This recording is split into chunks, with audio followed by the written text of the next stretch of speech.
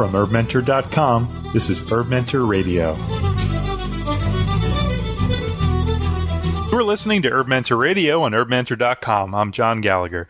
Today, for the very first time, we have a guest return for a third visit on Herb Mentor Radio, and that is none other than Michigan's own Jim McDonald. Hey, Jim, how you doing? I'm doing well, John. How are you? Good. Well, HerbMentor.com members know Jim's plant walk videos on the site. If you haven't watched those, please go do, as well as his participation in our forum. Jim will be teaching at the Traditions in Western Herbalism Conference in New Mexico this September, this 2011, as well as the Rootstock Festival by Mountain Rose Herbs in September as well in Oregon. And you can check these out at traditionsinwesternherbalism.org. And learningherbs.com is a proud sponsor of the Traditions in Western Herbalism Conference. And Rootstock is at rootstockfest.com. That's in Oregon, and both, like I said, are in September. And Jim's website has tons of awesome free information at herbcraft.org. And you can check out a brand new DVD that he produced with our friend Dave at Herb TV. And if you loved Jim's plant walks on Herb Mentor, you will love this video. And you can check that out at Jim's website at herbcraft.org, because I always recommend people get stuff directly from the herbalist websites if they can. So, Jim, welcome back. It's great to have you back. Yeah, vice versa. Well, speaking of back... Ow! It was a bad segue, I know. I'm sorry, but... No, life revolves, like, what could be better than bad puns? Like, the worse the pun, the better the pun. Exactly. Because today's episode is it's a special episode dedicated to back pain, which Jim knows just a few things about. Ironically, the first time I hung out with you, Jim, my back happened to be out. I recollect that. You were kind of hunched over. I was videotaping you crouched on the ground. If anybody wonders why a lot of those plant walk videos are shot from the ground angle, I was thankful when you would kneel down. I would be like, "Thank you." So yes, it's the back pain edition. We need a little theme song or echo there. Back pain edition. Ow! Ow! You need to put echo on the ows. Ow! Ow! Ow! So, Jim, there must be a story as to why you have the most thorough article on the internet on herbs and back pain. Yeah, I think the story goes back to that ow.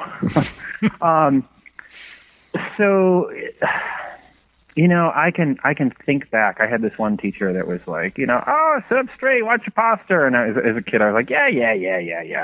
And I always figured, because we all think we're invincible, don't we, for a long time. I could do everything that I wanted to do, but I had, just a couple run-of-the-mill things like I think a lot of people do, because a lot of people have back pain. Gazillions and gazillions of people. I think David Winston once told me, 65 million people in America suffer from chronic back pain.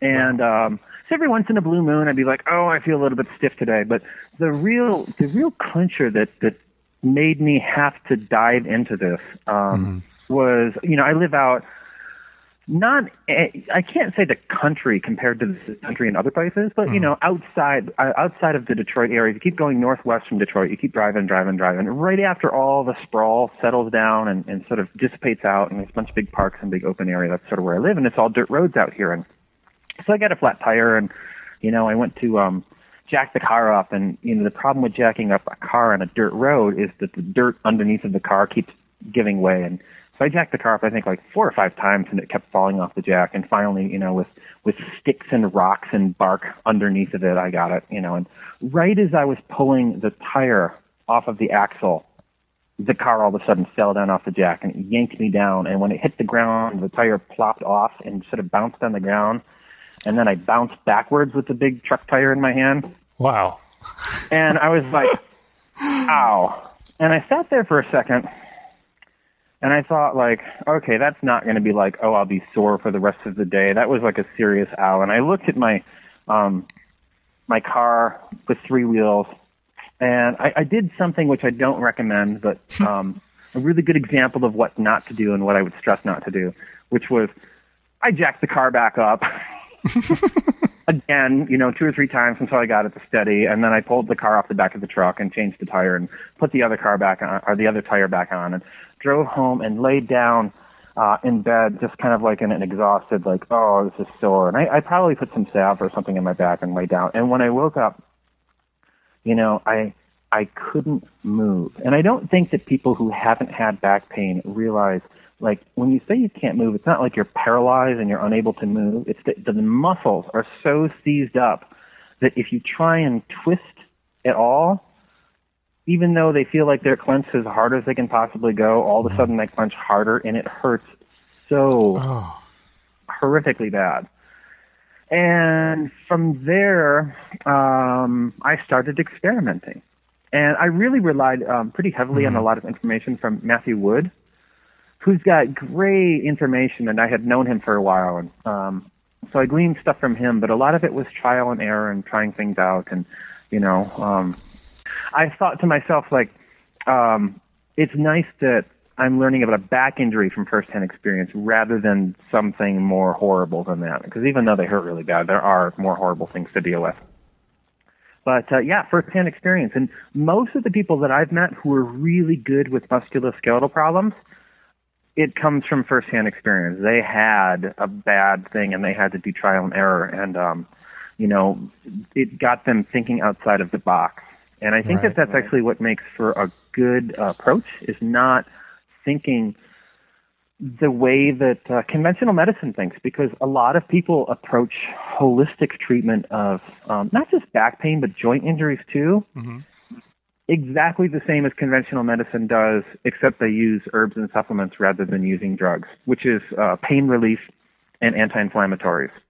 And there's just more to think about. And so, what I wanted to do, because I didn't want to just be managing something, I wanted to actually, get better from it, was to try and think about it more holistically. And it turns out that if you think about that, that seemingly to some people nebulous idea of energetics, of hot, damp, cold, dry, tense, lax, you can actually create some formula that works for you much better than just thinking anti-inflammatory and pain reliever. Okay, so you're saying that we're changing the way we're approaching looking at the healing and maintaining process. So it's not just painkilling. Right. Because well, I'll talk about that more. Maybe the first thing to think about is that there's these foundational concerns, which is like if you have an injury, there's foundational building blocks that are really, they're more important than just taking herbs that are medicinal in action. And that would be like a lot of your nutrition, basic nutrition. And for all of the emphasis that people have on calcium, there's been such a great ad campaign that if you like, oh, what builds strong bones and teeth? Right. Everyone in the world can say calcium. And it turns out, and so we're first, sorry to interrupt, but we're first talking about like a preventative or healing process in nutrition. Is that the first thing we're talking about? Well, it's not necessarily preventive, because most people, if they could prevent their back injury, would not choose, they would call AAA to change their tire. Right. Or they would not go walking on the icy sidewalk or whatever it was that they may have done as an accident. But after you have this thing, you can use medicinal plants and the nourishing plants even. That makes a lot of sense. But we want to make sure that we have all the ground bases covered. And that's what we're thinking about nutrition. Okay. So we want to not just focus on calcium, the strong bones and teeth mineral. That is a really important mineral. But it turns out that most people are getting enough or more than enough calcium, and they're not actually, and they're taking calcium supplements on top of that, and not actually getting all of the cofactors that let your body utilize calcium properly. Okay? So, although he's not a source, I would say, oh, check out this guy, he's the greatest source in the world. I learned this from Gary Null, who to me, I mean, he's worth watching. Around here on PBS, when they have Pledge Drive Week, he's always doing some show on, health and supplements, and he recommends you take like 60,000 of them, I think. And he's a case study in the Vata dosha too, by the way. If you want to understand what Vata is, you just look at him and he's Vata. Okay, so Google Gary Null, go to YouTube, type in Gary Null, Null, and then watch him, and you'll know what Vata is. But anyways, he actually quoted that the countries that have the highest calcium intake also have the highest rates of osteoporosis, also have the highest rates of hip fractures. Crazy. All these things that people are taking calcium thinking they're preventing. But we're also the countries that are deficient in vitamin D because we're inside all day working our full-time jobs and we put sunscreen on.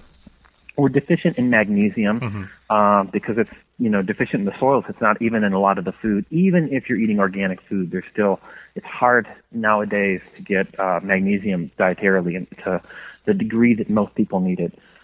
We're deficient in boron. We're not getting silica.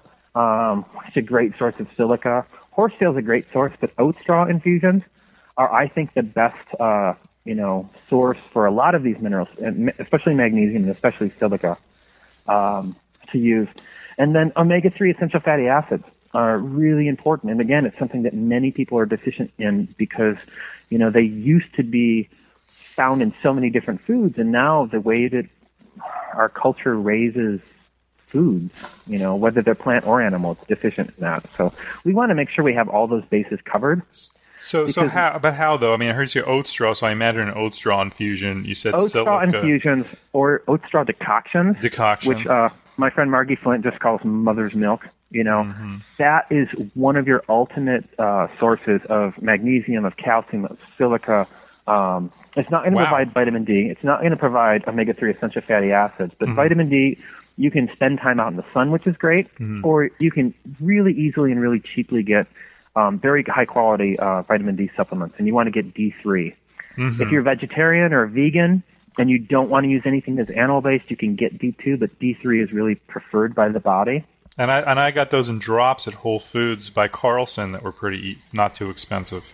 Right.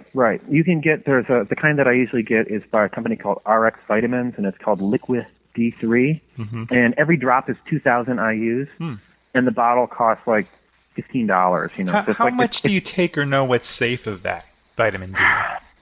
The best source for supplemental info on this is Paul Bergner has some great information, and there's also the Vitamin D Council. And if you type in Vitamin D Council, you'll find really good information. About maybe 6 months ago, they upped the RDA, but they didn't up it, in my opinion, enough. I think they upped it from 400 to 800, but I would say most people, if I was going to make a suggestion, I would say look between 4,000 IUs and 5,000 IUs. Some people need much more than that, but if they're going to take higher doses than that, I think that getting a blood test is a good idea. Good. Is it totally necessary? No, but it's probably a good idea. Right. Okay. I have seen people been prescribed vitamin D in like 50,000 IUs. Wow. Right. For that kind of dosage, I would want to be looking at blood levels rather than just tell someone to take that much. But 5,000 IUs, most people are going to be safe. If you go to that vitamindcouncil.org site, you'll have tons of really good information and lots of references to back it up. Great. And then omega-3 essential fatty acids, that could be fish oil or cod liver oil. If someone needs a vegan source or a vegetarian source, they don't want to use fish. Flaxseed oil, so a liquid, is probably some degree of rancid anywhere you're getting it. And I know that's going to raise the ire of people who really like flaxseed oil, but you'd be better off getting, and that only is providing ALA, which your body can convert into EPA and DHA, but not enough, maybe 5 or 10%. Some people don't seem to be able to convert it, but you can get algae-based omega-3 supplements that are DHA, and that would be, in my mind, preferable to just taking flaxseed oil. Doesn't mean you can't grind fresh flax seeds. You just get flax seeds and grind them on a coffee grinder and put them on your food. That's really good to do, but the flaxseed oil, I think, is not a good omega-3 source. Okay. So that's like foundational stuff. If you know that you're dealing with some kind of injury to the bones, the muscles, the joints, the connective tissues, that's all stuff that's going to help. Omega-3 essential fatty acids and vitamin D are also anti-inflammatory. but they're not necessarily anti-inflammatory in a like medicinal way, like by preventing inflammation. They're anti-inflammatory because people who are deficient in those nutrients are more prone to getting inflammatory conditions, or they have a harder time resolving inflammation because they're lacking something that they need. Right. Okay. All right. So that's a great overview of nutrition, and I'm happy to say that I do those things on a regular basis anyway. So boy, I feel like I got it all. Maybe that's why my back's gotten better. Yeah, and I'll say, because I know that there are some people that are a little like, oh, I don't really like taking supplements. I'm with you. I don't really like supplements either. But I think that I actually had this sort of insight where I was trying to get someone to drink, oat straw nettle infusions, rather than taking, like a multi-mineral something or another. And they just weren't going to, right. And my attitude could either be like, well, if they don't want to do that, too bad for them. That's their, resistance or whatever. But that actually, I looked at it differently. I thought like, well, my idealism is getting in the way of them being able to get a nutrient that their body needs, So if they're not going to do oat straw infusions, which are great, or oat straw and other herbs. I'm a big fan of putting oat straw in almost any other tea that you're making. Exactly. I think it's got a really neutral flavor, and you could mix all kinds of different things with it. But oat straw is just so good for us. That sometimes supplements make sense, and sometimes even if you're doing the oat straw, if you're trying to like restore from a deficiency, you might need to use a supplement for a little while. Or using a supplement for a little while, if you don't need to, it might actually hasten your improvement, and then you can use it for a little while and then just rely on the... Well, a lot of people listening to this, though, Jim, who are going to be listening to this call, probably do nourishing herbal infusions every day. Hopefully. So it's really, I mean, that's One Herb Mentor. That's why we feature it in the main section. That's a core routine, if you will. And I have for a while as well. So I found that I'm also not a big supplement person, but with the D3 drops, and I became a convert after Paul Bergner was a guest in my house for a couple of days locally. Yeah, I think Paul Bergner is the vitamin D convert for a lot of herbalists.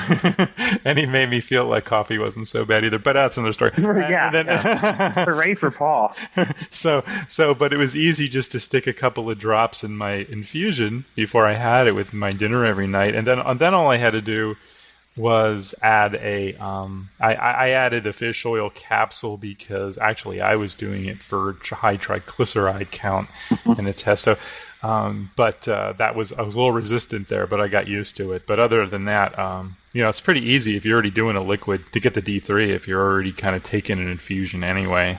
Yeah, and for people that have supplement aversions, which, again, I had major supplement aversions for a really long time, if you can see and you can feel that, wow, this is really helping me, you'll get over that.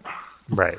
And I would love to say, like, eat salmon 3 or 4 times a week, but that's not feasible for unless you live where I live. For different reasons, yeah. Unless you live in the... For me, it's a little bit harder. We got them jumping out of the streams onto our frying pans now. Yeah, I saw a nature document on PBS, and there was like all the bear was you catching salmon. Exactly. Well, it's true. So there's a couple times in the year you can go down to my 10-minute walk down to the river, and literally just so easy to catch them. So let's see. So that was good on nutrition. While we're on that kind of level of more looking at that, more that nourishing kind of approach, what about like therapies and things that you can do or body work? I think that body work is imperative if you have a back or a joint injury, which means you have to do it. But the real clincher there are two real clinchers that I think are very important. Is finding the right practitioner. So there's a difference between, I guess maybe within this two facets too. There's so many different bodywork techniques that I can barely keep up with them.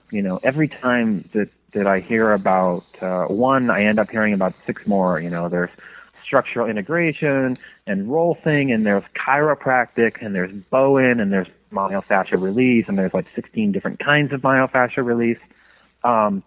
It can be sort of confusing, but to a great degree, I think that finding the right person to work with is as important as whatever specific therapy Totally a person agree. chooses. Mm-hmm. Because I've heard, I know a lot of people, because chiropractic here is, it's been around for and well known for a longer period of time.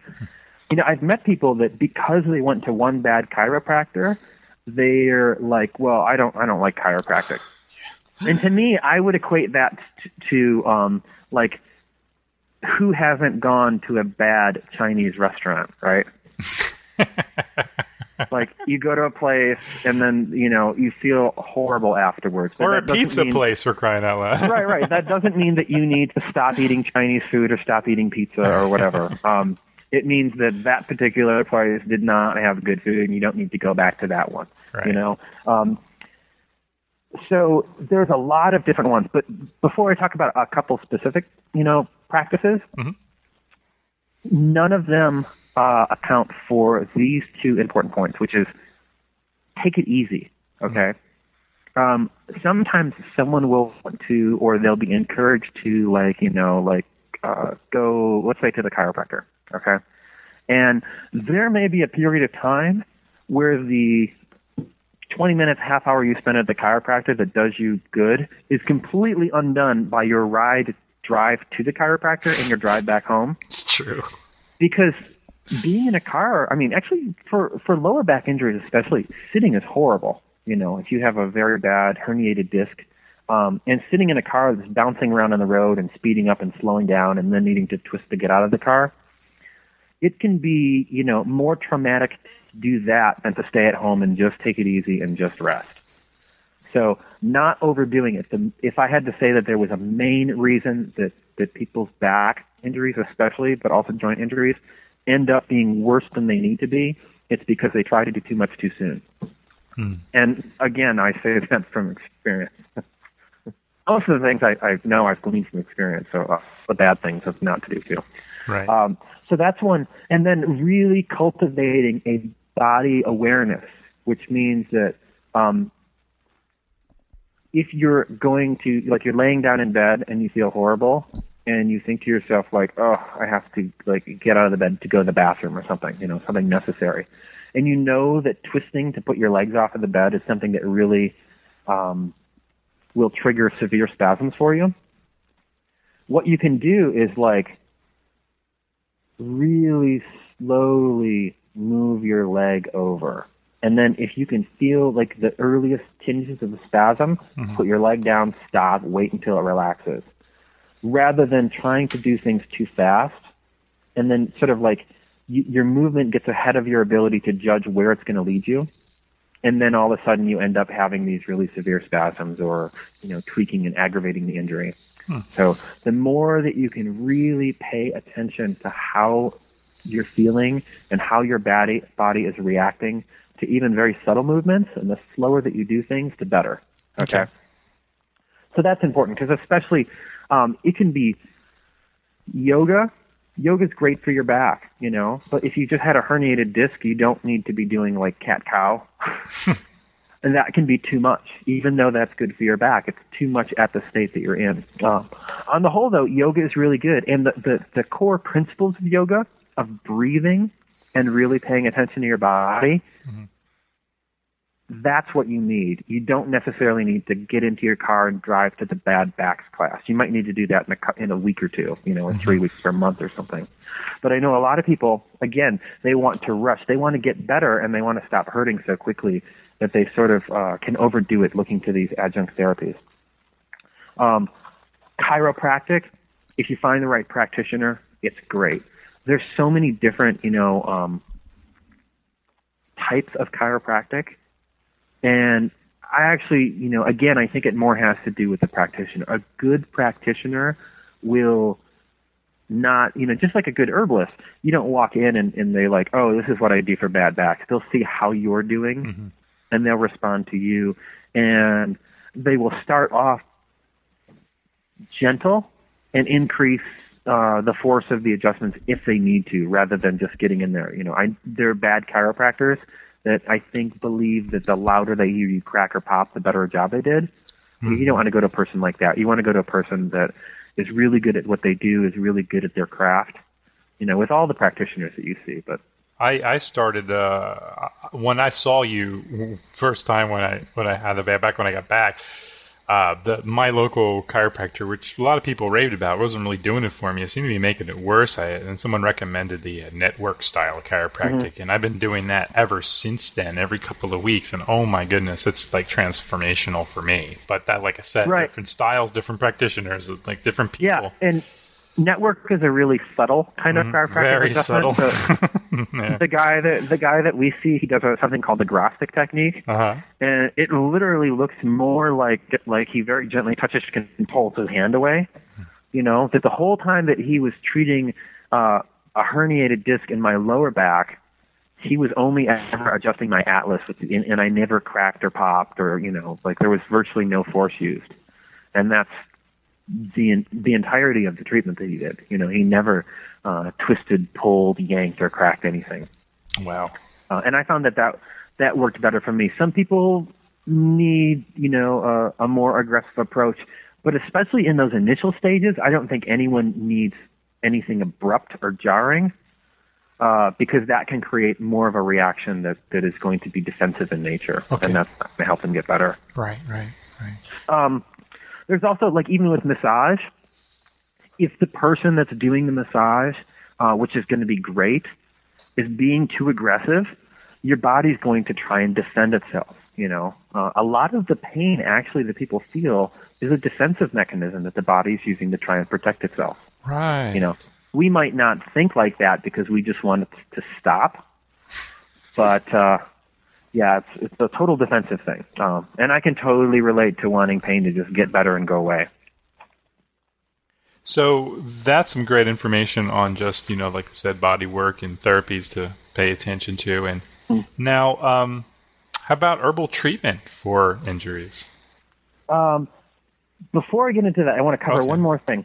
I was teaching up in Duluth, and the people that I stayed with were just awesome. And one of them was a herbalist and occupational therapist and energy worker named Stacy Quaid, and her partner Joseph Quaid, who's also an herbalist and a physical therapist. And Joseph and I stayed up one night talking, sort of like nerding out on injuries. And one of the things that he was telling me about, which was, I don't think he used this term, or maybe I'm corrupting it a little bit, but like postural dynamics, which is that a lot of people have learned postures that put stress in certain areas, and your muscles learn to hold stress in some areas and get weak in other areas. And then these become habituated postures, and they sort of predispose you to illnesses. So maybe where one person might not react to, bending over or twisting in a certain way, another person will. That's really important to address, because so if someone's pelvis, for example, is tilted forward, that puts a whole bunch of strain on certain discs in their body. It leaves them holding tension in their lower back to compensate for that, and it leaves certain areas of their back weak. Okay, so that will predispose them to having injuries in those areas because it's already distributing weight unevenly on the discs. And that is so important to sort of learn and figure out and address, So one simple thing is like, ears, shoulders, and hips, are they lined up, And for a lot of people, especially if they work like desk jobs where they're sitting down all day working in a computer, their shoulders are going to be forward, their head is going to be forward, and oftentimes they may have a pelvic tilt in one direction or another, which is just, it's bad. So that's something that is maybe not an initial consideration, but something that you'll start learning and paying attention to so you can sort of correct that weakness. So what about herbal treatment of back and joint injuries? I think herbal treatment of back and joint injuries is so effective if you nuance it properly. The difference between herbal treatment and, say, like conventional treatment, and even some other holistic treatments, is that conventional treatment helps the pain right away, can get you back up and going right away, but in the long term often does not really help you recover as effectively. Is where herbal treatment, you need to take more time at the beginning. You need to take it easier at the beginning. You need to work more slowly to rebuild strength. But in the long run, you end up with a much fuller recovery because you're addressing things in a much more holistic and more nuanced fashion, rather than just having like, oh, if it doesn't hurt, it's better. And I think that is the big problem with the way that most people approach back injuries, especially, but even a lot of joint injuries. Most back injuries and joint injuries share a lot of these common traits. So as I go through and I discuss sort of the categories of how I look at them and make an assessment, it applies whether it's your back or your shoulder or your knee or your hip. Certain joints can vary in their structure, but you'll look at these same principles to see how they apply. You're looking at the conditions of the injury rather than what the name of it is, All right. And that's a problem throughout, holistic medicine is people are like, oh, what herb or what treatment is good for this problem? They name a problem. And we want to think more seriously than that.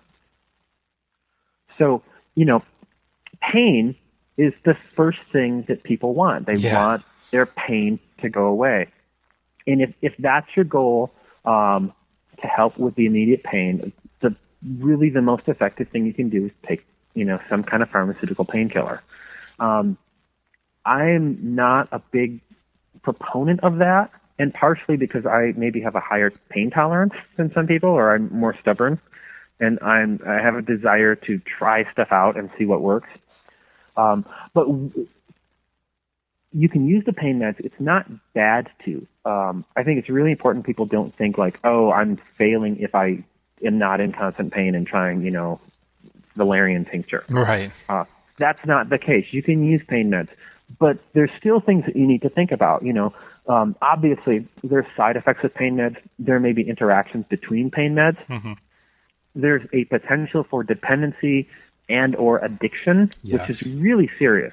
I met several people who had been prescribed like OxyContin or related drugs for pain relief. One of them is dead. One of them was spent like the next 4 or 5 years addicted, got fired from like 3 different jobs. Yeah, I have a friend in rehab because of that too. Right. And this wasn't like someone who went out looking for a drug to do and got addicted. He was legitimately prescribed for an injury that he had. And then one of them is a story so distressing that I'm not going to get into it here. But it's a really, really horrible nightmare story. In my opinion, that's a bad drug. See, before you take any drug, you want to look into it and do some research. I mean, Google is great. You can type the name in, you can look on there and make some assessments about what might be the least problematic or that have the least dependence issues.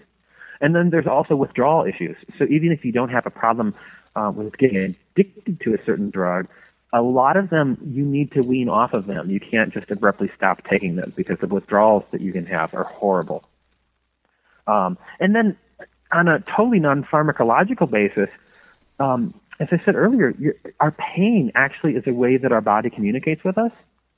It tells us what we can and can't do. And when we cover that up, what we can do is engage in all kinds of movements that are worsening our injury, and we can't feel how bad they're hurting us. So we keep doing them, and then we go for our follow-up appointment, and we see that the injury is more, aggravated, there's greater problems or it's not recovering. And then that becomes justification for like, oh, well, it's not getting better. We need surgery.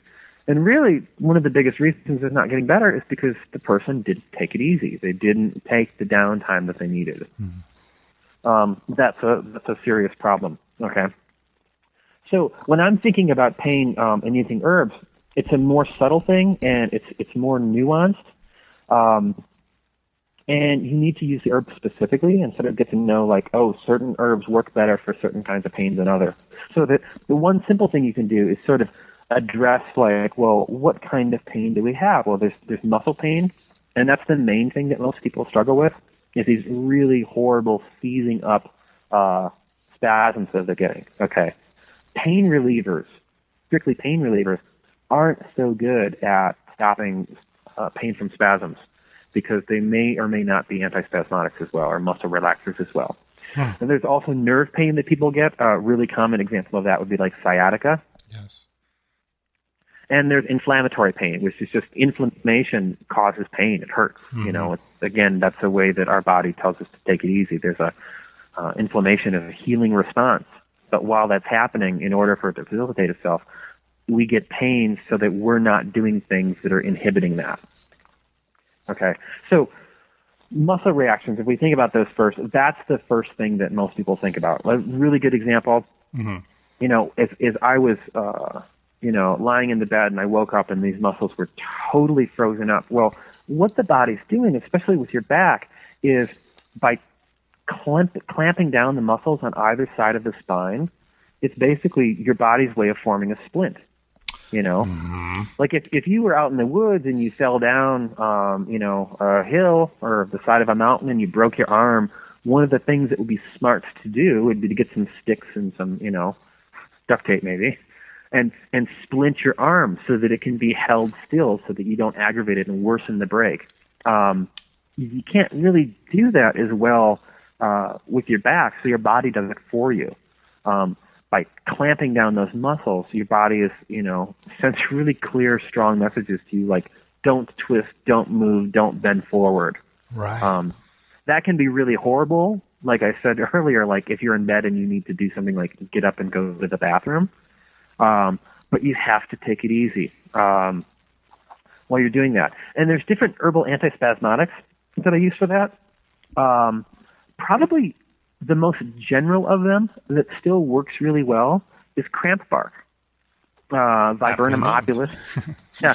Viburnum opulus, Viburnum prunifolium, Viburnum acerifolium, which is the maple leaf viburnum. It's not one of the ones you read out in books, but it works. There's probably other viburnums that work. And what that does is it just like lowers the tension threshold of the entire body down a few degrees.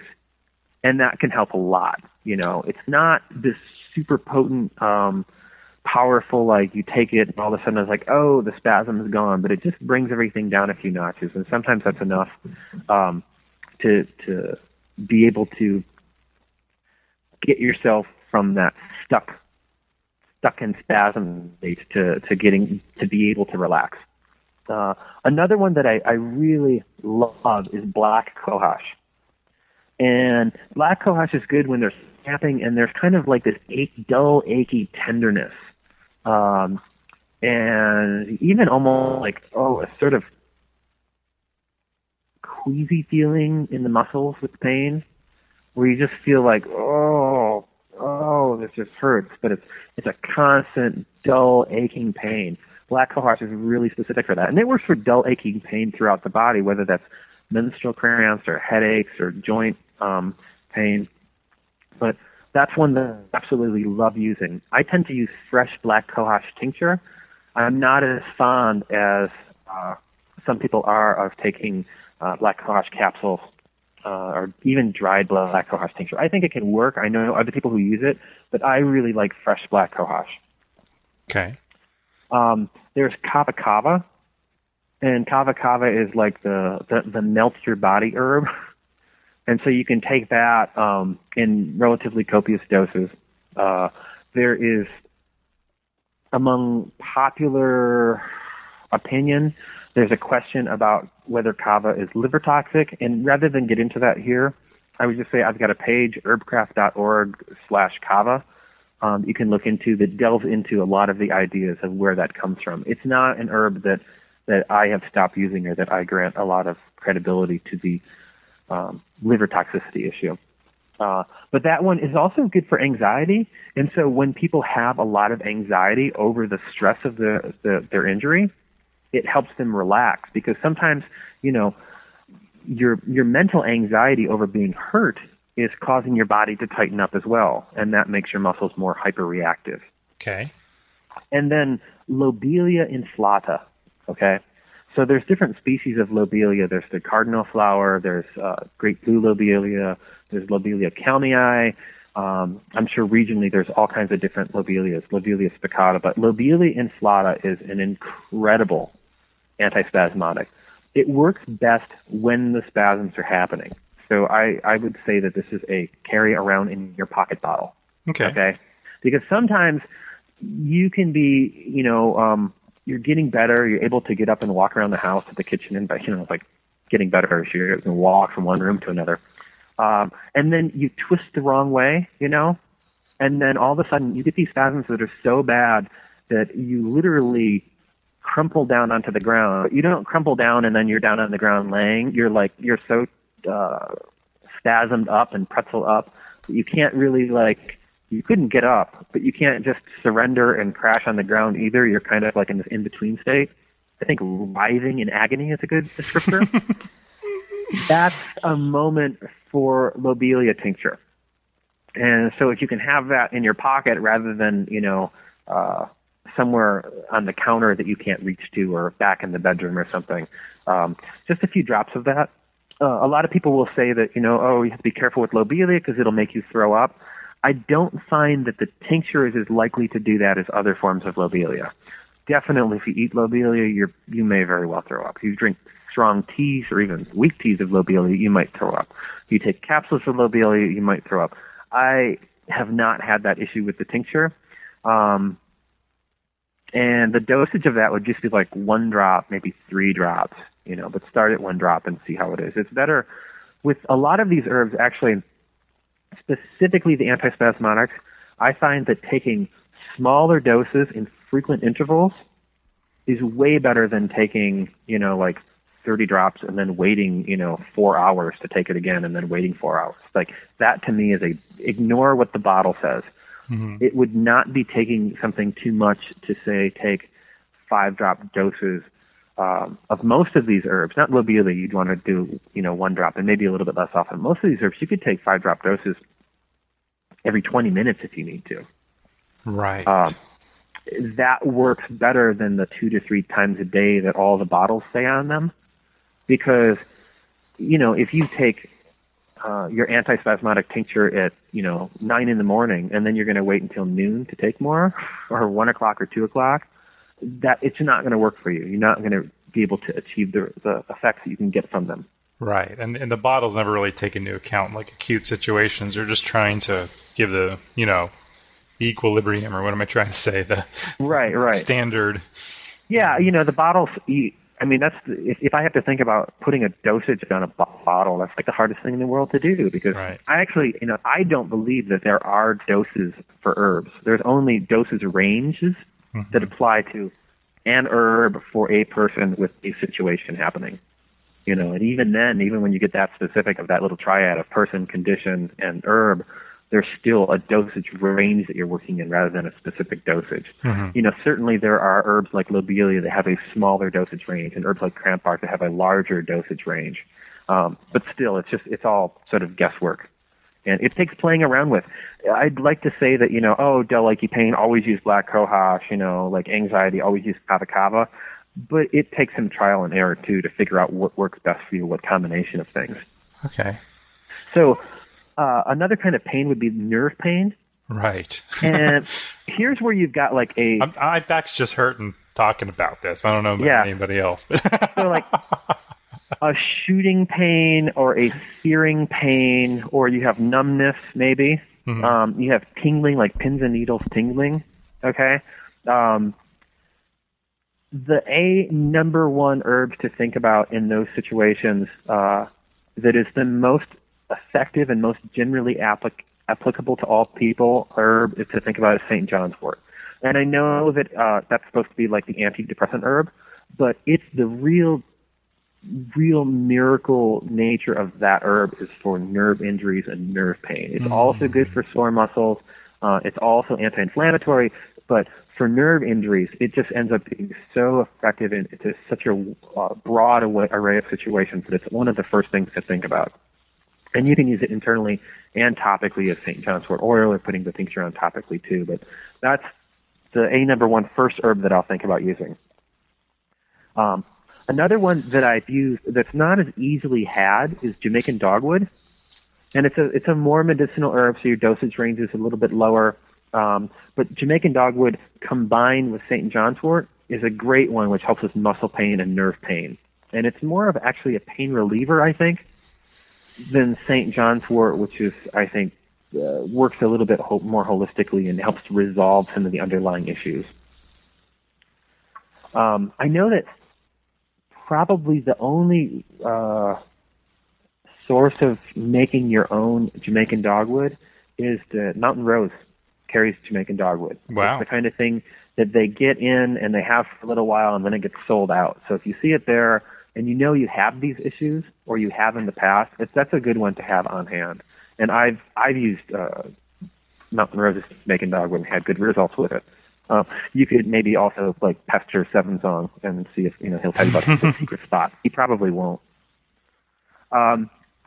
Another herb that I learned about from Matt Wood was prickly ash, and Matt calls prickly ash the writhing in agony herb, but it's not spasms like writhing in agony with muscle spasms. It's like nerve pain writhing in agony, and he used very small dosages of that. And if you've ever taken prickly ash, you know that it actually echinacea gives you that tingly feeling in your mouth. Prickly ash is like that, but it's a little bit more of a peppery, tingly feeling. Echinacea is cold, prickly ash is hot. And it seems to move all through your nerves, and it has a diffusive action. And I don't understand physiologically how it works, but I've seen it work in situations, and it's one of those herbs that if it's the right situation for that herb, you take it, and it offers a lot of relief. It wouldn't be the case that, you have horrible, awful, terrible nerve pain and you take this one time and then poof, you're healed and better and you don't need to take it again. Mm-hmm. But it can be an important ally for treating that kind of pain. And then another one that I've used is sweet clover or melilot. So there's white sweet clover and yellow sweet clover around here. We got both species. And that one has coumarins in it. And when I tincture that one, I actually dry it out first because it brings out the coumarins, and then tincture it as soon as it's dry. And I think it was David Winston who said, so imagine someone plugs in a fork to an electrical outlet and then pokes you with it. So it's like this electrical stabbing, searing kind of pain for that. And so that's how I've used that one. I haven't used that one as much, but I have used that one to good results. And that one also blends well in combination with these other herbs, Okay. I know that a lot of people like to use single herbs. I don't think you can use single herbs for back injuries and have it work. Really? Maybe in a couple cases, it's an uncomplicated issue. There have certainly been times when I've just, say, taken mullein root and gotten great relief out of it. But I find that if you don't work on all these different issues at once, the muscles and the nerves and then the things I'll talk about later, like the structural issues or the lubrication or stagnation of fluids, if you're not working on all those things at one time, there's always, you're getting improvement in one area, but you're ignoring another one. So, yeah, I'm all for formulas. Look at what issues apply. We just talked about pain. So, nerve pain, muscle pain, inflammatory pain. Well, you may need to combine things. You may need to black co-ops and St. John's wort is an awesome combination. So you're saying that you're coming up with a formula in the different categories. So, for example, Your formula would be something for muscle pain, something for the nerve pain, something for inflammation, that kind of thing?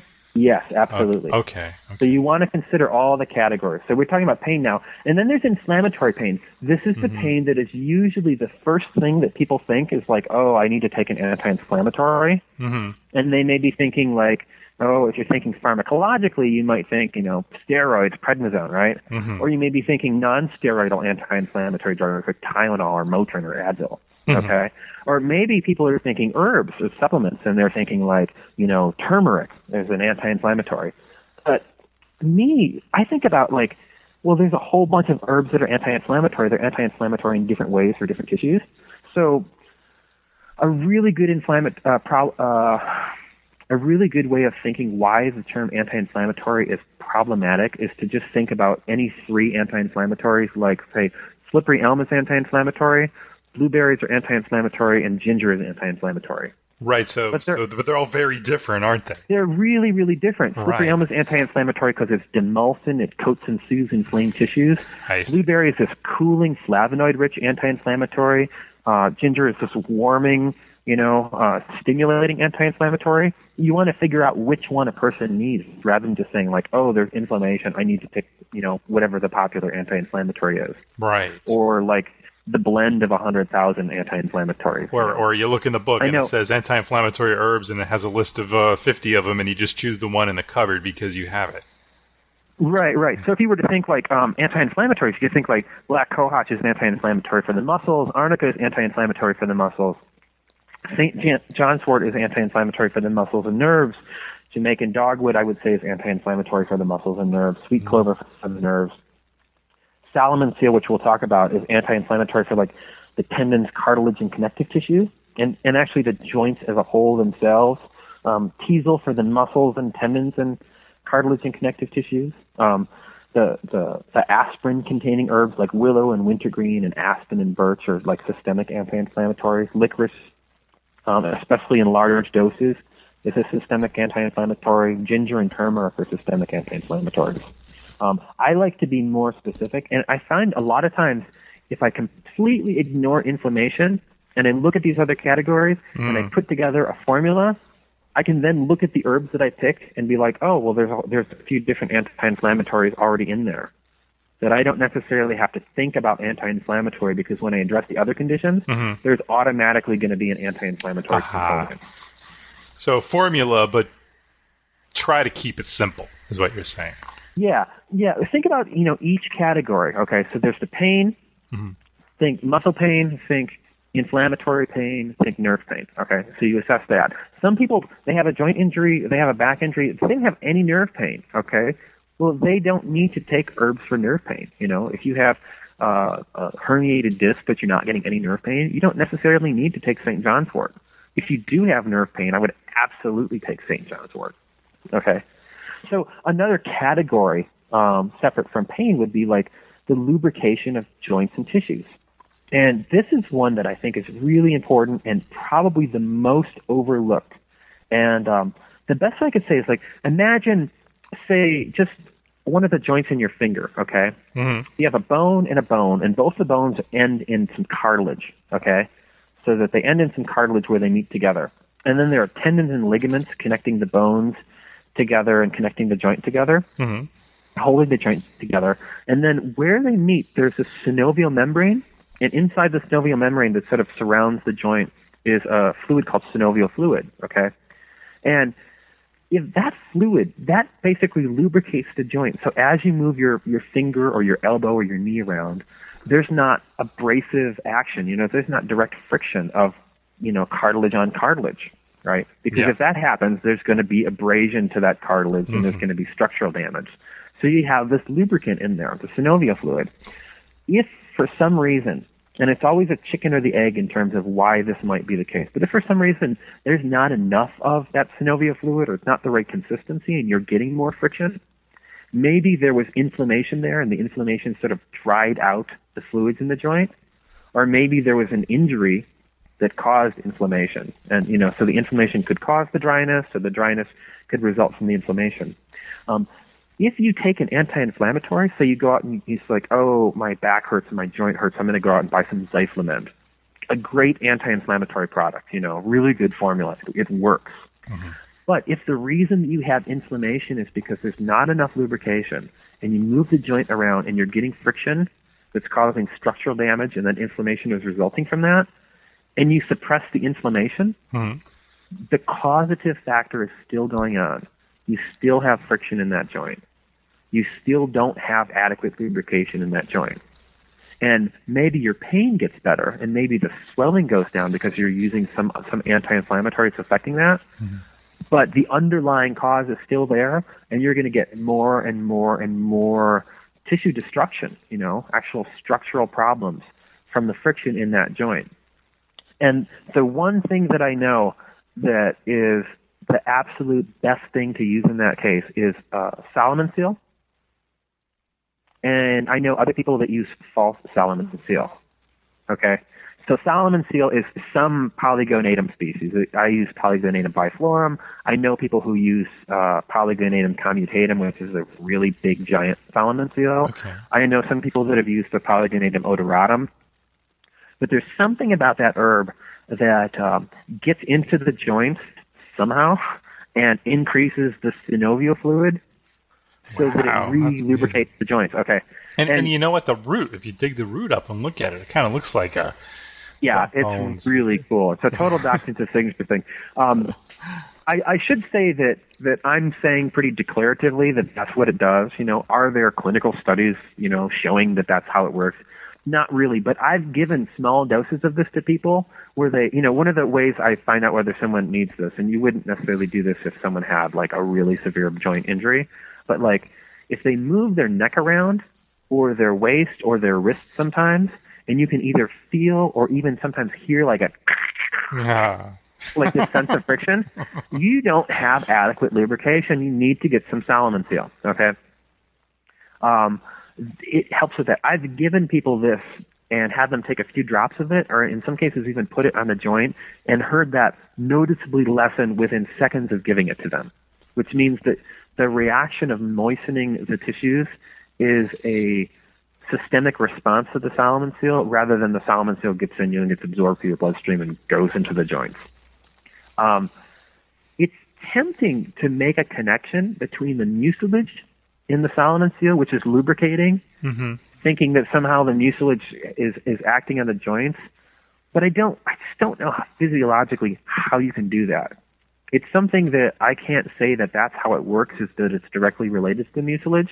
But it's also something that I always wonder about because mucilages lubricate tissues even if they don't come into direct contact with them. But I also know that, like, marshmallow doesn't really work like that. It has mucilage. Slippery elm doesn't really seem to work like this. It has mucilage. Other herbs that have mucilage don't seem to affect the joints like Solomon seal does. So there's something really special about it. It just has a strong affinity, those plants, Solomon seal, false Solomon seal, for the joints. And they're really incredible. I consider them totally invaluable to addressing any kind of dryness in the joints. And also, it ends up acting as an anti-inflammatory because if you have lubrication in the joints, then you don't get the friction, and then inflammation doesn't result. Or if inflammation is there and that's what's drying out the tissue and you lubricate the joint, it soothes the inflammation. For tendons and connective tissues that are dried out. Now, this is something I don't know physiologically how this works, but there's a very poor blood supply to the tendons. You know, they're not loaded with capillaries in them. They don't really have the same kind of blood supply that other tissues in the body have. The fascia is this way too. The fascia runs all through your body. Basically, your body is one piece of fascia, which you could kind of look at and say like, oh, this is the fascia in this area, but it separates all your muscles. I always think about a piece of leather. And if you ever found like an old dried out belt, right? You know that it's really stiff and it lacks pliability. Yeah, I think I'm wearing one right now. Yeah, right. And so if you pull on that, it doesn't tear in half, right? It's not so brittle that you can tear a belt in half. But it gets all these fine little tears along the length of it. And that's just like the micro tears that tendons and ligaments get when they're inflamed and dry it out. I mean, they actually use the word micro tear to refer to that. And so somehow, I think by restoring moisture to the tendons, to the fascia, to the ligaments, and to the tissues, Solomon seal, false Solomon seal, restore their pliability. And that helps it adjust tendons that are like stretched out and tight and dry, like stretched out and dry and stiff. And it also helps when they're bunched up together because if dried tissues lack pliability, if they're scrunched up and dry, they stay scrunched up. If they're stretched out and dry, they stay stretched out. And that's how I sort of make sense about the fact that Solomon seal works both ways. If tendons are really tight, it'll loosen them. If they're really loose, it'll tighten them, right?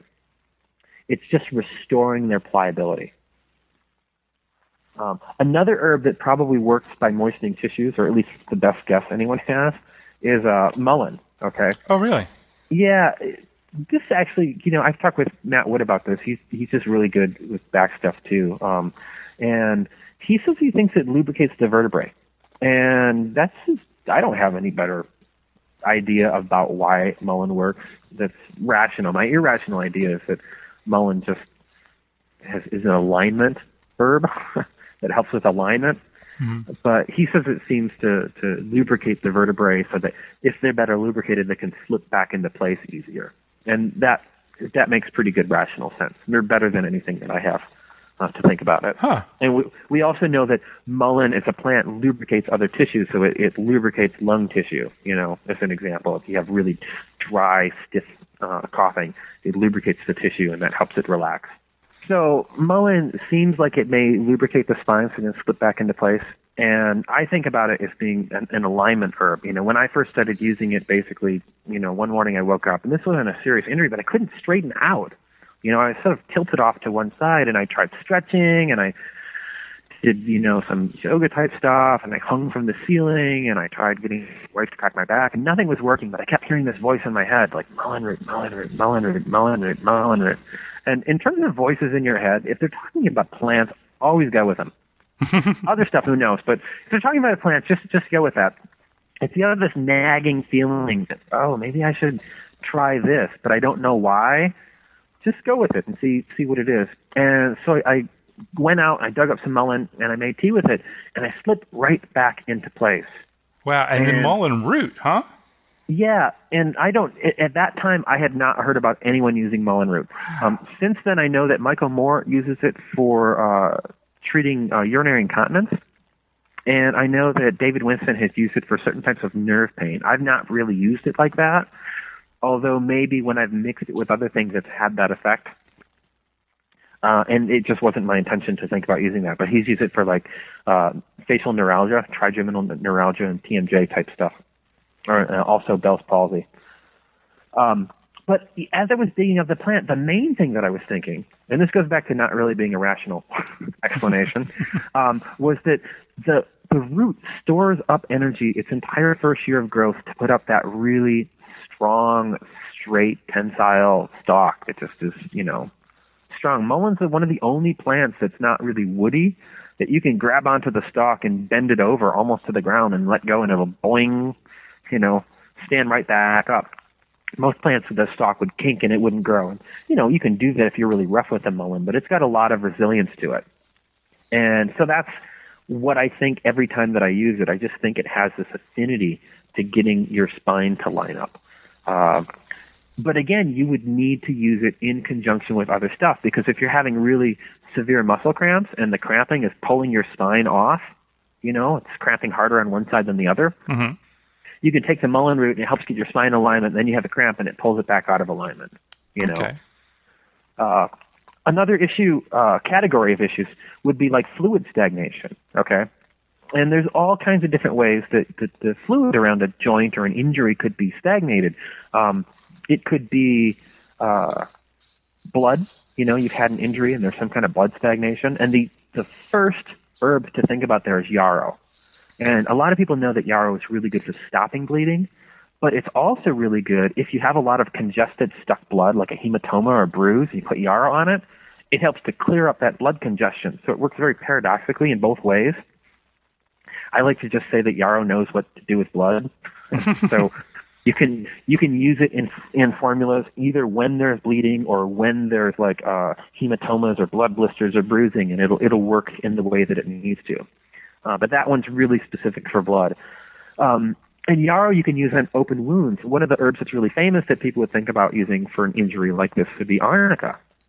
And arnica, for the most part, you don't use that on open wounds. It's like arnica works as a counter irritant. It's bringing blood into that area.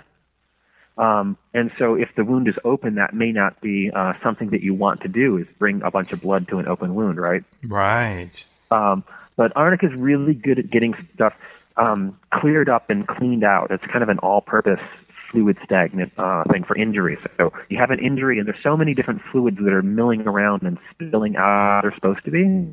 There's lymphatic fluid, there's blood, there's kind of tissue debris, and arnica gets in there and really helps to clear things out and clean things up. Another one for like the swelling, the lymphatic swelling that often occurs, is calendula. And people can easily gloss over calendula as, just like this gentle herb, that you use for like, all kinds of cuts and scrapes, but it can be really good for severe injuries when there's a lot of swelling and it's not just pooled blood and everything like this, but the swelling, by helping the immune response, you help clear the swelling down. The swelling is a part of the immune response. You create extra fluid in the area so you can clean up all the stuff that's there in places where it shouldn't be.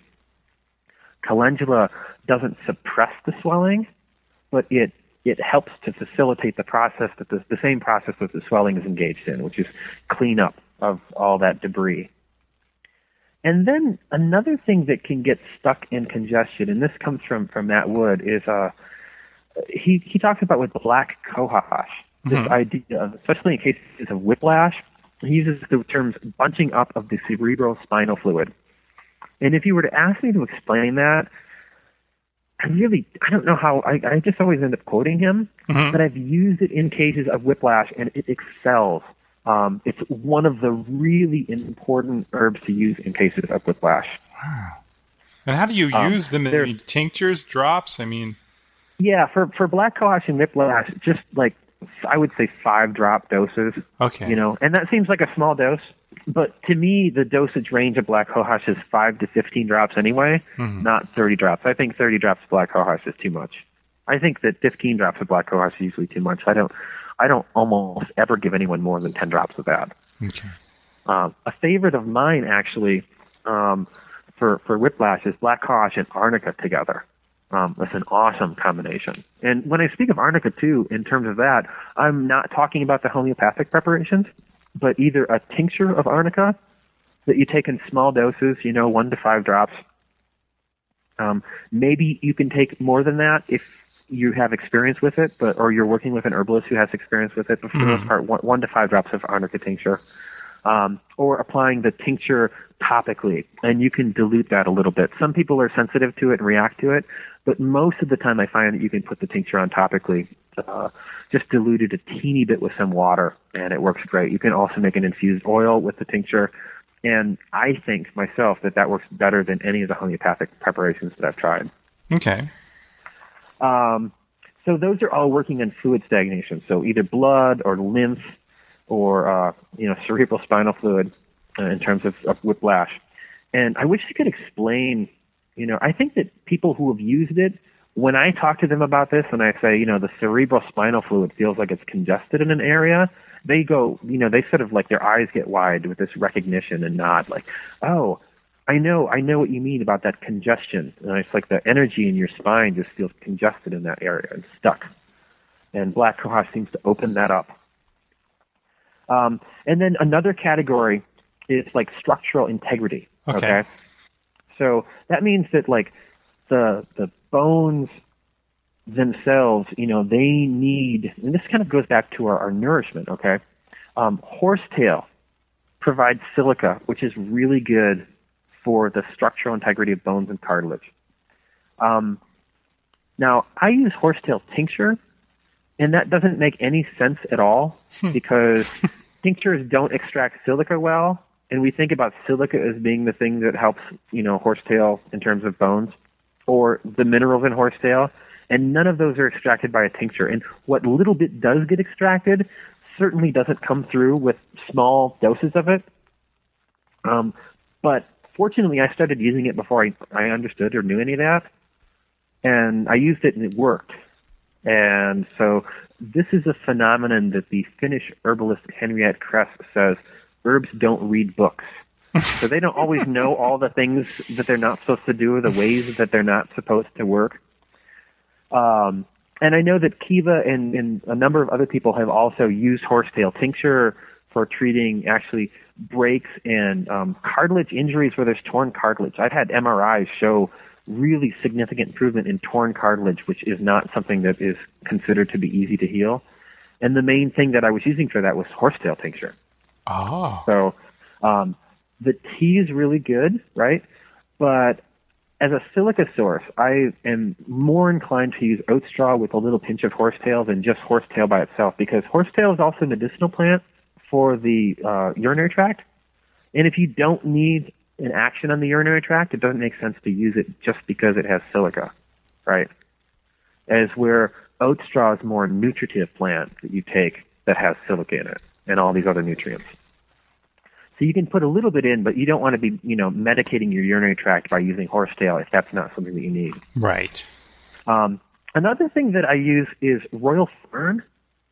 And royal fern, I learned from Matt Wood, and he talked about, I think, learning it from Maud Greaves' Herbal and some old, folk history, as it has the folk name lumbago brake. So brake means fern, and lumbago means back pain. Oh. And he said that was the one thing that he used that really, really helped him with his back pain. That was like his back pain, totem plant. And he would make like an extract of the leaves rather than the root. It has the strangest root I've ever seen. It's like dragon scales that are all dry and flaky like pine cone. And then, you can get down to this really pithy, mucilagynous section of the root. Or sometimes you collect a whole bunch of it and you pull off those, hard, dry scales to get to this mucilagynous, pithy section of the root. And there's only this really thin root fiber going through there after you've spent, hours in the swamp digging it up. So you can use the leaves. I know Matt uses the leaves. He even talks about making something that's not like a flower essence, but like a leaf essence, where he leans the leaves over in some water and lets them infuse, even while they're connected to the plant, kind of like you would use the flower essence. Wow! And then adds enough brandy to preserve that. He's used that effectively. Finley Ellingwood, the old eclectic, talked about this plant, and he said that it actually helped to strengthen the back and strengthen the muscles around the back. I think there's a book on, I don't remember who the authors are, what the title of it is, but it's on like folk medicine in the British Isles, or ethnobotany of the British Isles or something, folk herbalism in the British Isles. They said that whereas places that had comfrey growing would use comfrey for all of their breaks and bruises and sprains, the people who didn't live where would use royal fern, that they would dig it up and pound it up and use that as poultices and infusions for healing all of their the bodily woes of breaking and tearing and ripping and smashings. So that one, in terms of finding it, I don't know commercial sources where you can get royal fern. Usually if you can find it, you find a lot of it, but you have to understand that it does grow in wet areas.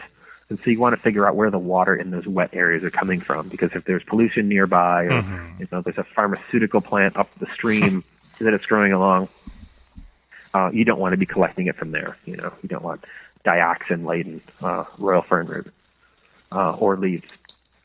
So, and then there's more damage stuff. So comfrey is awesome. Short-term use, I feel pretty comfortable with. Long-term use, you got to start thinking about the pyrrolizidine alkaloids debate, which has no answer. Really great herbalists totally disagree on this. Some really great herbalists think it's totally fine. Some really great herbalists say don't use it at all.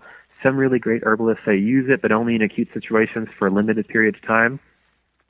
And my opinion on that is, if you're going to use it, you should look into this issue and come to some kind of conclusion yourself, rather than saying like, what does this person say or what does that person say? I'm really all for an informed decision, rather than just surrendering your opinion to, Susan Weed says it's totally okay, or Paul Bergner says, well, maybe in some cases, but not for long-term use. But wait, Susan Weed says you can eat it and you should eat it and you should drink it comfrey infusions all the time. But Paul Bergner says, no, look at this. We have information that says that. It's a more confusing issue, and the only way you can really make a decision about it is to look into it and spend some time seeing what both sides have to say about the issue and looking at some of the source material. But comfrey really works, Comfrey's incredible. And for poultices and salves and oils, I've really got no problem using those. So I would definitely recommend that kind of topical approach. Comfrey baths and compresses, I think, are great. And poultices are great. Arnica, again, helps with damage. Solomon seal helps with damage. I think that salmon seal also helps to heal bones. I think that it definitely helps with these micro tears to the tendons that we talked about earlier. St. John's wort helps with nerve damage and injuries, and it helps with bruising. So like when someone gets into an accident, and that's how they hurt themselves, maybe a car accident, it helps to heal that injury. Horsetail, again, provides nutrition and silica and gives you the raw materials to heal injuries. Yarrow, again, clears out blood stagnation and gets things moving. As a general whole, wherever you have stagnation in the body, if it's a prolonged stagnation, you need to get energy moving through it. Corey Pine Shane in North Carolina has this great analogy where he talks about, if you think about a river, where the river is flowing, it's clean. Where it's stagnant, stuff is growing and festering. So stagnation creates the environment for stuff to grow. And in a lot of cases in the body, if there's not supposed to be stagnation there, and the body, for the most part, is not supposed to be stagnant anywhere. The stuff that ends up growing there is not stuff that you want to be growing there. Teasel seems to be really specific for rips and tears to the muscles and connective tissues. And so I know that it's gotten a lot of popularity as being one of the things that you can use if you have Lyme disease. Not the one and only thing, but one of the important things to think about trying. But it's also really good for wrenched muscles, wrenched joints, football players. Teasel and salmon seal root is something that's probably going to be really good for them. So some things are getting twisted and pulled and yanked. There's more of a damage going on there. And then there's golden seal, and golden seal goes back again to Matt Wood. In his Book of Herbal Wisdom, he talks about golden seal strengthening discs.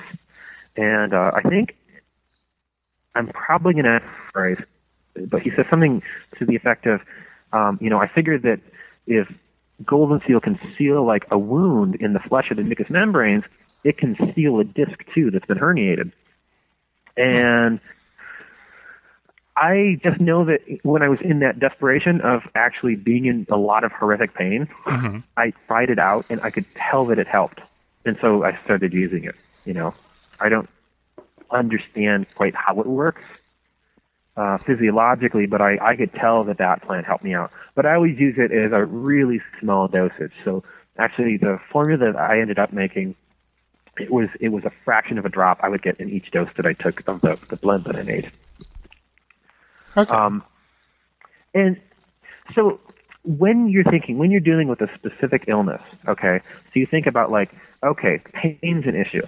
Muscle pain, nerve pain, I want to think about herbs that will work for those. What kind of muscle pain? What kind of nerve pain? That will help me determine. First you think whether I need one or the other or both, and then I think, well, what kind of pain I'm feeling will help me pick out which one of the herbs that falls into that category is good for. And then, do I feel like there's friction in that joint?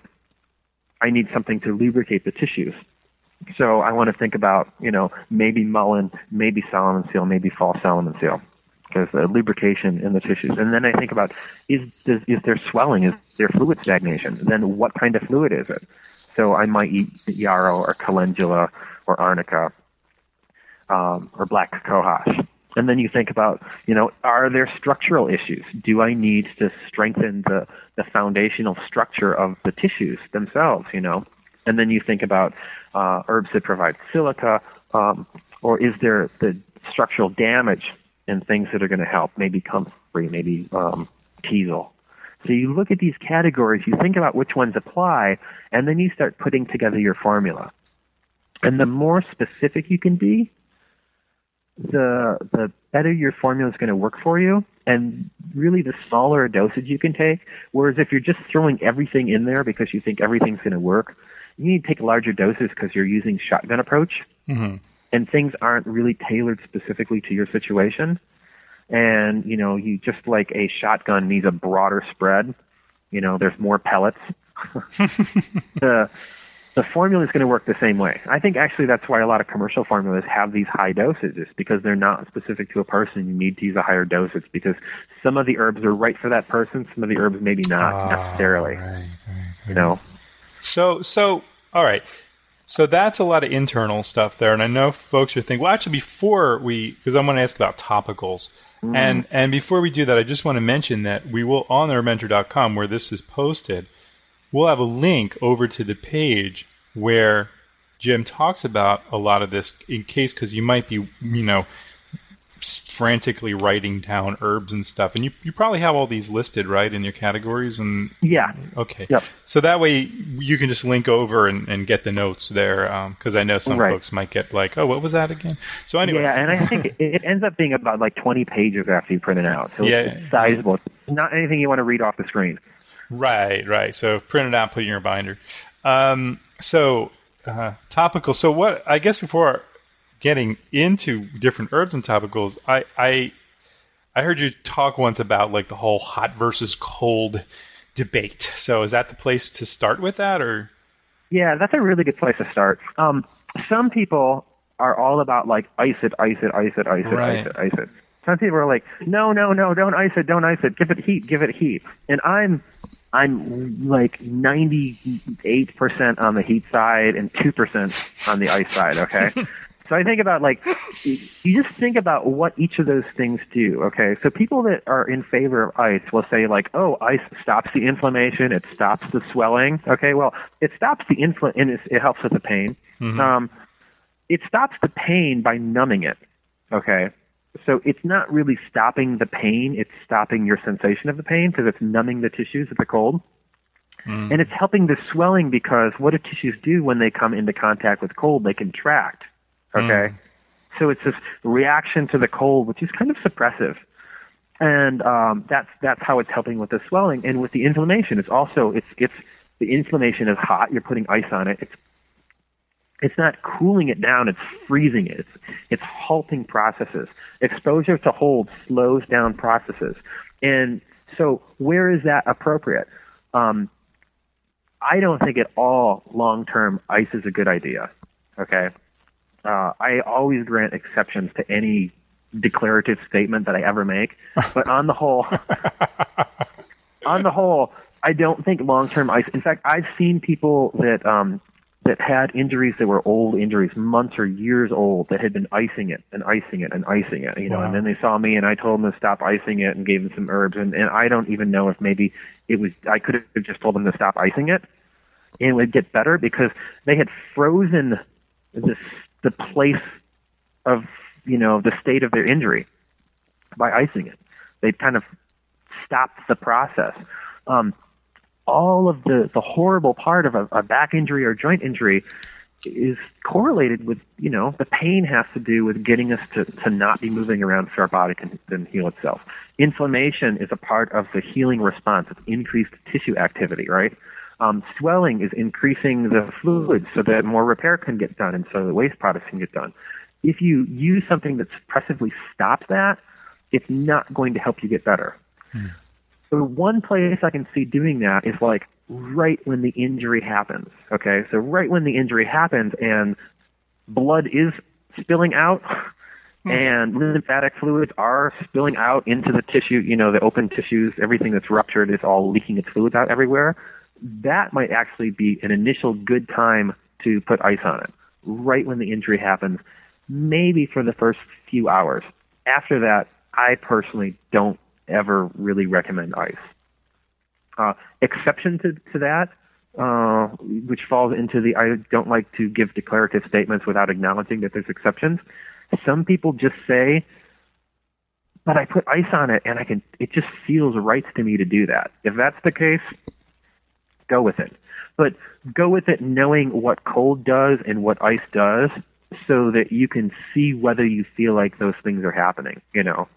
If it feels good, it might feel good for a longer while than I would be inclined to use it, but I still don't think it'll ever, like ice is ever going to be a long-term great solution because I think that it freezes the healing response. And then if you freeze the healing response, you can't get over it. I'm much more on the side of like heat. probably the only reason anyone should have a microwave. Okay, well, the two reasons. It's an expensive light to shine down on top of your stovetop. That's one reason, but you can just get one of those hoods with a light. Mm-hmm. Or you can put it in your basement or your garage or some faraway place from where you live and use it to heat up like rice packs or flaxseed packs or buckwheat hull packs. Mm-hmm.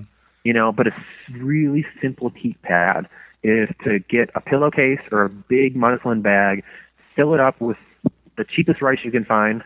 You know, ideally, I guess you get organic rice just because you want to support organic farming, but you can buy like a whole bunch of cheap rice, you know, secondhand store or something, and put it in the microwave for a minute or two. It'll get hot, and then you can put that down and lay down on top of it. Mm. You can put that on a joint in the looseness of a pillowcase or a big muslin bag, or, you know, even just wrapped up and tied with a hair tie or some hemp twine or something, a sheet or something, is that it'll mold to whatever you put it on. So you can either put it on your bed and lay down on top of it, or if you feel better laying on your stomach and not on your back, you can put it on top, and it spreads out the heat. It holds the heat for a good amount of time. And that's a great way to apply heat, you know. And I know that they make all kinds of different heat pads, but this is a great way to apply heat just because of the way that it molds to your body. Right. That's a great idea. I wish I thought of that last time. I don't intend for my back to go out again, you see, Jim. So yeah, I think that's a good intention. I think it's a great intention. I feel the same way. So that actually transitions us into topicals and oils and salves. And I will say that I'm not. I don't really use essential oils, but not out of an idea. It's not an ideology that I think essential oils are bad. I know some people do. I don't think that they're bad. I don't use them mainly because I can't make them here in my house. Right. You know, I do think that there are some ecological considerations in terms of how much resources it takes to make a little bit of oil. But I would rather have, say, like a giant organic lavender field than, say, a strip mall. So I think there's a balance to be had there. But to be honest, you know, when I think about essential oils, I like the way that sage smells better than I like the way that sage essential oil smells. I like the way that chamomile smells better than the way that I like chamomile essential oil. And so, since with an essential oil, what you have to do with just about all of them is to dilute them down. You know, and I even know people that will become sensitive to lavender if they apply lavender without dilution. Mm-hmm. Not everyone, but some people do. And I know that there are some companies that advocate using essential oils undiluted, specifically for spine problems. Don't do that. I know people have gone to the hospital because people were putting essential oils undiluted on their spine. Really? Wow. Yeah. So that can be seriously dangerous. And if the person has a reaction, they're not detoxing. They're being poisoned by some of the essential oils that are commonly used in that practice. Okay. But I just have a preference for stuff that I can make myself. And infused oils are incredible, you know. So everyone who has access to St. John's wort this summer should make St. John's wort infused oil. Every year. Every year. You should make as much as you can make. You will find use for it, okay? Sore muscles, bruises, bumps, sprains, nerve pain, sunburn. Sunscreen. Sunburn. Just it's such a great all-purpose topical oil, but really good for back injuries, okay?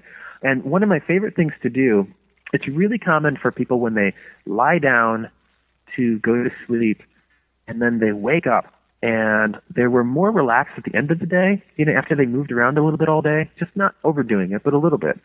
And then they go to sleep and they wake up and their muscles are rock hard and they're totally tight and they can't move and they can barely get out of bed.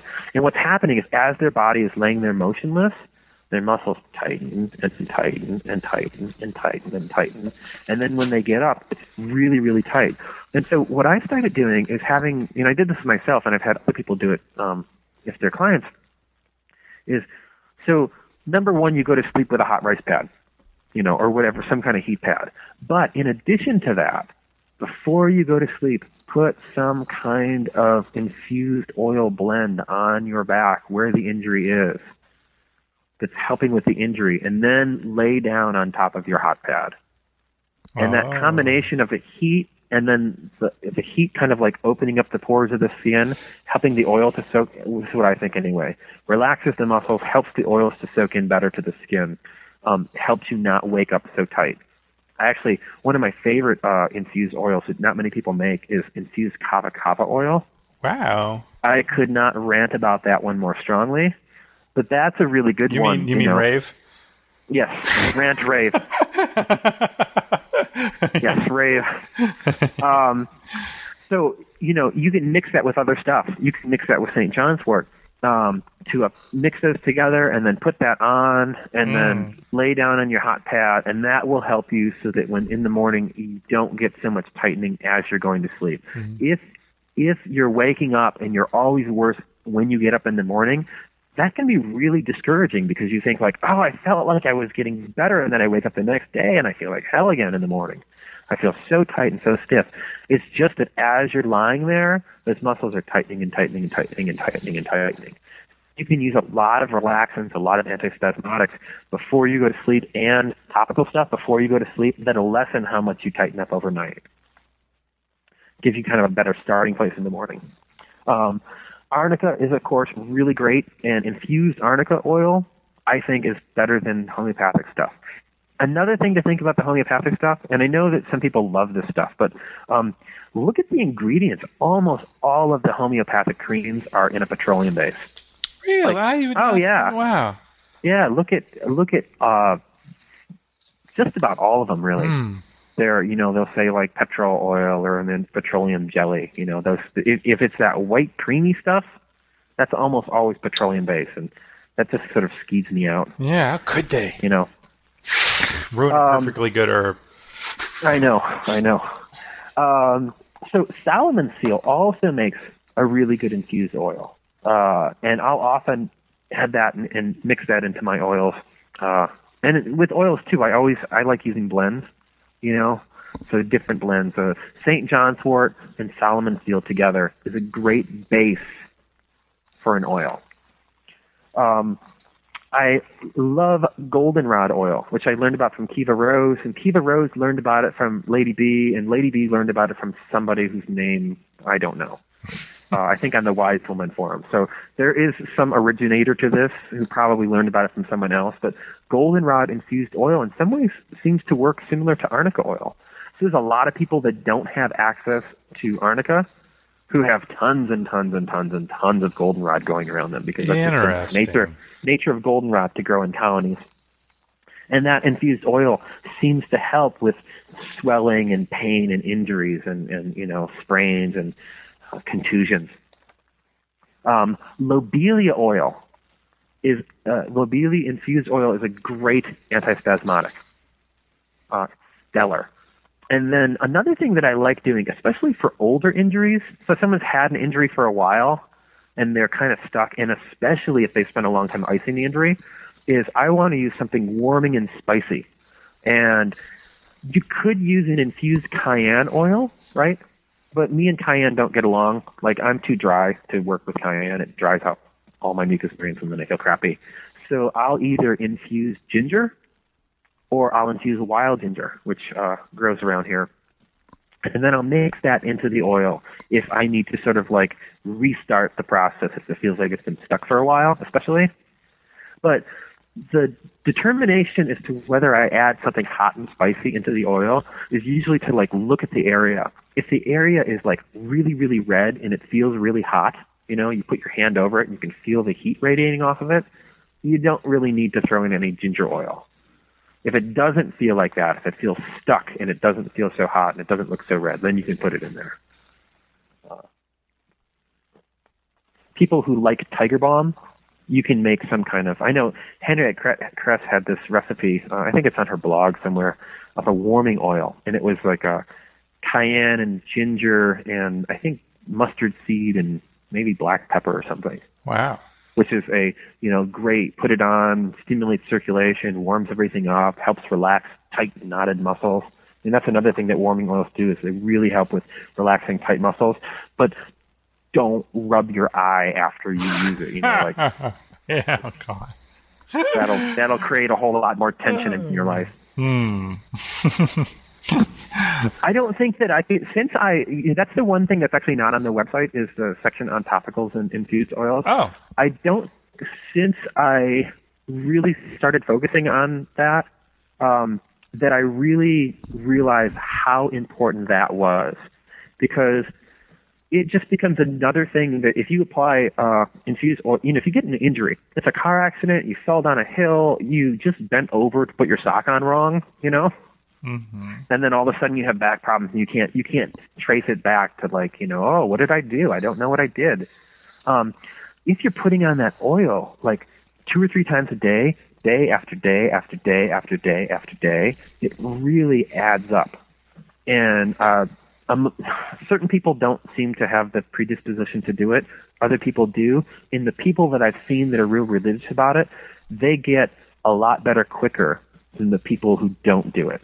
And I think that it actually, one of the things that can happen, especially with muscle reactions, is everything just becomes hypervigilant. You basically have post-traumatic stress disorder of the muscles, where they're constantly waiting to react to something. And if you use these infused oils and you use relaxants internally, you're just approaching the problem consistently, and you can potentially sort of stave off your body habituating that hyperreactivity or that hypervigilance that they have, and avoid sort of the complicated knot of a mess that learned hypervigilance of the muscles can turn into. Okay. Because then it becomes sort of this whole body response that's keyed in with the fight or flight response, and it gets really complicated and becomes more challenging to treat. So I think that you start off with an injury, whether you know what it was or not, but it's not tied into that anxiety state. You can prevent that from manifesting. A lot of people will say things like, "Oh, your tension is causing, your mental tension or your stress is causing all of your physical tension." That's, true and false. Anyone who has an injury that causes them a lot of pain is eventually going to get really stressed out about it. And that doesn't mean that the stress is the causative thing. It just becomes a vicious circle, the pain and the injury and the whole situation causes stress, and then the stress reinvigorates all the processes correlated with the pain, and all of a sudden it's spinning around in what's what. Sometimes you can't quite tell, which thing you have to work on. You just work on both and everything. And if you take all these different categories and you address them, and you're also doing some kind of body work, and you're also taking it easy, you'll have a much more holistic approach to deal with things than just taking painkillers and anti-inflammatories and muscle relaxants, and then, taking 2 days off work and then going to work and overdoing it. And then all of a sudden they're like, "Oh, it's not getting better. We think you need surgery." So speaking of that, before we wrap it up here, I was wondering what you thought about surgery, because some folks listening, because it goes back to, there's some confusion a lot, because sometimes when you having all this pain, or, you might be thinking that, there's something wrong, I should go get surgery, when it may not be. So it can be confusing, especially when you have doctors telling you one thing. And so what's your opinion on your experience too about with when people might need surgery? Or I've had people that have had surgeries, and they still have pain. I've had people that have been in a lot of pain and are thinking about surgery. And I think, again, it's really important to be open-minded and go back to just like using conventional, pharmaceutical painkillers. To me, the idea of holistic medicine means that it's inclusive, and it's even inclusive of things like drugs and surgery, but not really as a first resort. I mean, obviously, if you get hit by a car or something, you need to go and have surgery to get stuff fixed that's totally broken. But there's a lot of situations in which you can address them other ways. But that doesn't mean that you need to have constant pain. If you're in constant pain and you try a whole bunch of things. You try all the right things. You think about it really holistically. You think about, am I just trying to relieve the pain, or am I working on issues of structural integrity? Am I fluid stagnation or lubrication of joints and tissues? You do all that, and you're still in pain, or you get a little bit better, but you're still in pain day after day after day after day. Surgery might be the right thing to do. Mm-hmm. There was a client that I had some years ago, and she had spinal stenosis, which I found is really not easy to treat. And I haven't found anyone that I've ever met who said, like, oh, I work with that all the time, and, this is what I do, and it goes away. Most people agree that that's difficult to treat. And what stenosis is the hollow tube that goes through your vertebrae that your spinal cord goes through. You start to get calcifications and swelling of the tendons and ligaments, or maybe not ligaments, tendons in the connective tissue, let's say, so I don't mix that up, get my physiology wrong. You get swelling and you get calcifications inside, and it starts to pinch on the spinal cord. And one of the hard things about stenosis is that often by the time that it's really hurting and the pain is constant, the calcifications are substantial enough that you've got bone built there that's pinching your spinal cord. And I do think you can use things that help with bone spurs. And I know people that have used Salmon Seal that help with bone spurs. But once there's enough physical change in the tissues, it can get to the point where it's unlikely that you're going to be able to only take something and have it get better. Mm. And that being the case, this woman, she rocked. She was so good. She did a lot of stuff prior to talking with me. And then we worked together for a period of time. And she's like, I feel like it's helping, but it's only helping. I'm still in pain every day. Oh. And I completely agreed with her that she should go in and get the surgery done. When she did that, she found maybe like 2 or 3 other, substantial structural problems. And she did the surgery.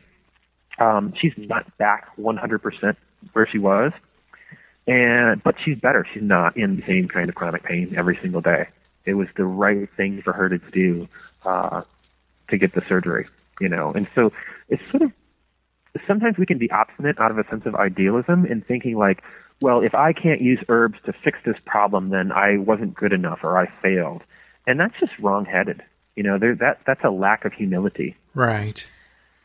And we have to be in touch with that humility. We have to be accepting. We have to say sometimes, surrender all of these ideals and have some trust in what your instincts are saying. Like, there's a lot of people I think that they feel like, oh, I can tell this isn't working. I should get the surgery. No, I don't want to. Mm-hmm. I feel like nothing I'm doing is working, but I don't want to get the surgery. You might need to just trust your instincts and surrender and let go. And not feel like that means that you failed, you didn't do good enough, or you didn't know good enough, or that after that, who's going to want to work with you because you weren't able to do this thing. That's a myth that, like, if you're a good enough herbalist, bad things won't happen to you, Like, Nicholas Culpeper, all of his kids died, or almost all of them. I think one lived, and he died when he was, like, 38, I think. Really? He was incredible. Yeah, he was not a long-lived fellow. A bunch of his children died. He died early. He was still an incredible herbalist. It's just the fact that, he wasn't able to solve everything. At the last Traditions in Western Herbalism, Chuck Garcia said something that I still think about. He said, like, just the struggles of being an herbalist, that you might think, like, you were able to help someone who had cancer, and then, your best friend dies of it, and you weren't able to help that person. Just humility in the face of how complicated life is and all the things that can happen to us. Mm-hmm. And that sometimes you just can't fix everything. It's been my experience that I've been able to offer a lot of help both to myself and to other people using herbs and thinking about it in this specific way, and sussing it out and trying different things. So there's also trial and error mixed in there. And maybe in closing, when herbs do work, that doesn't always mean that you are like you were before the injury happened. That a lot of times you get a lot better. Like me, I had this horrible herniated disc, and I mean, like as bad as pain can get. I had, I would turn the wrong way, or lean down to pick something up, drop a pen, lean down to pick it up, and then all of a sudden fall down and be frozen in pain.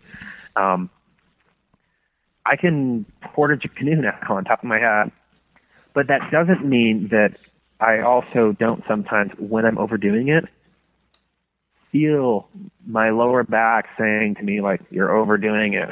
Right.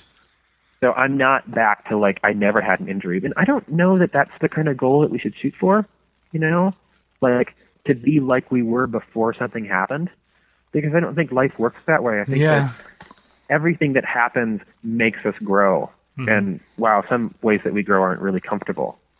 But it's still growth, True.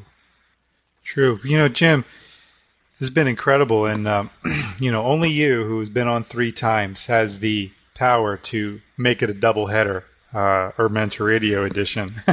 Yeah. When I was about 30 minutes in, I was like, I think we're just going to make this a double one. And now I know a lot of folks submitted. I'm not really good at brevity. Oh, no, this is great. I love it. Thank you. I know a lot of folks submitted questions, and the cool thing is I actually gave those questions ahead of time.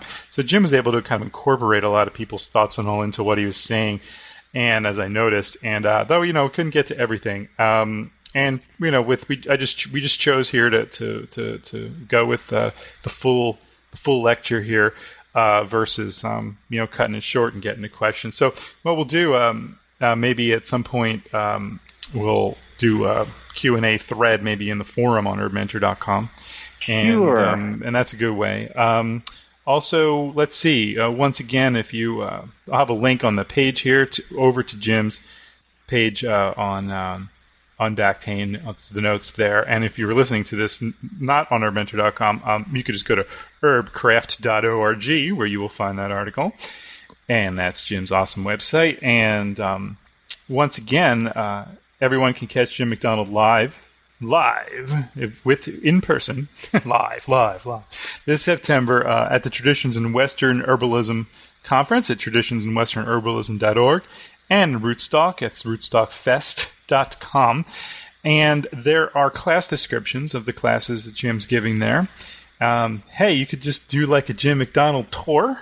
And you could follow him. You could start in New Mexico, take September off, and hang out there, and then kind of go up to Oregon and catch him live there. So be like Following the Dead or something. Yeah, right. So get a van and scrounge for money.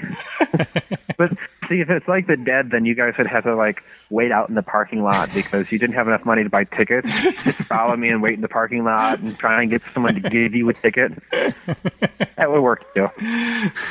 It's my birthday. I'm looking for a miracle. No. So, Jim McDonald, thank you so much once again for joining us and sharing this incredible wisdom that you gained over the years. And I'm sure we'll see you again here. Yeah, pleasure, dude. See ya. Ciao. Herb Mentor Radio on herbmentor.com is a production of learningherbs.com. Visit learningherbs.com for free herbal lessons, including Herb Mentor news, home remedy secrets, and supermarket herbalism. You'll also find the herbal medicine making kit and our board game Wildcraft. Herb Mentor Radio. Copyright learningherbs.com, all rights reserved. Thanks so much for listening.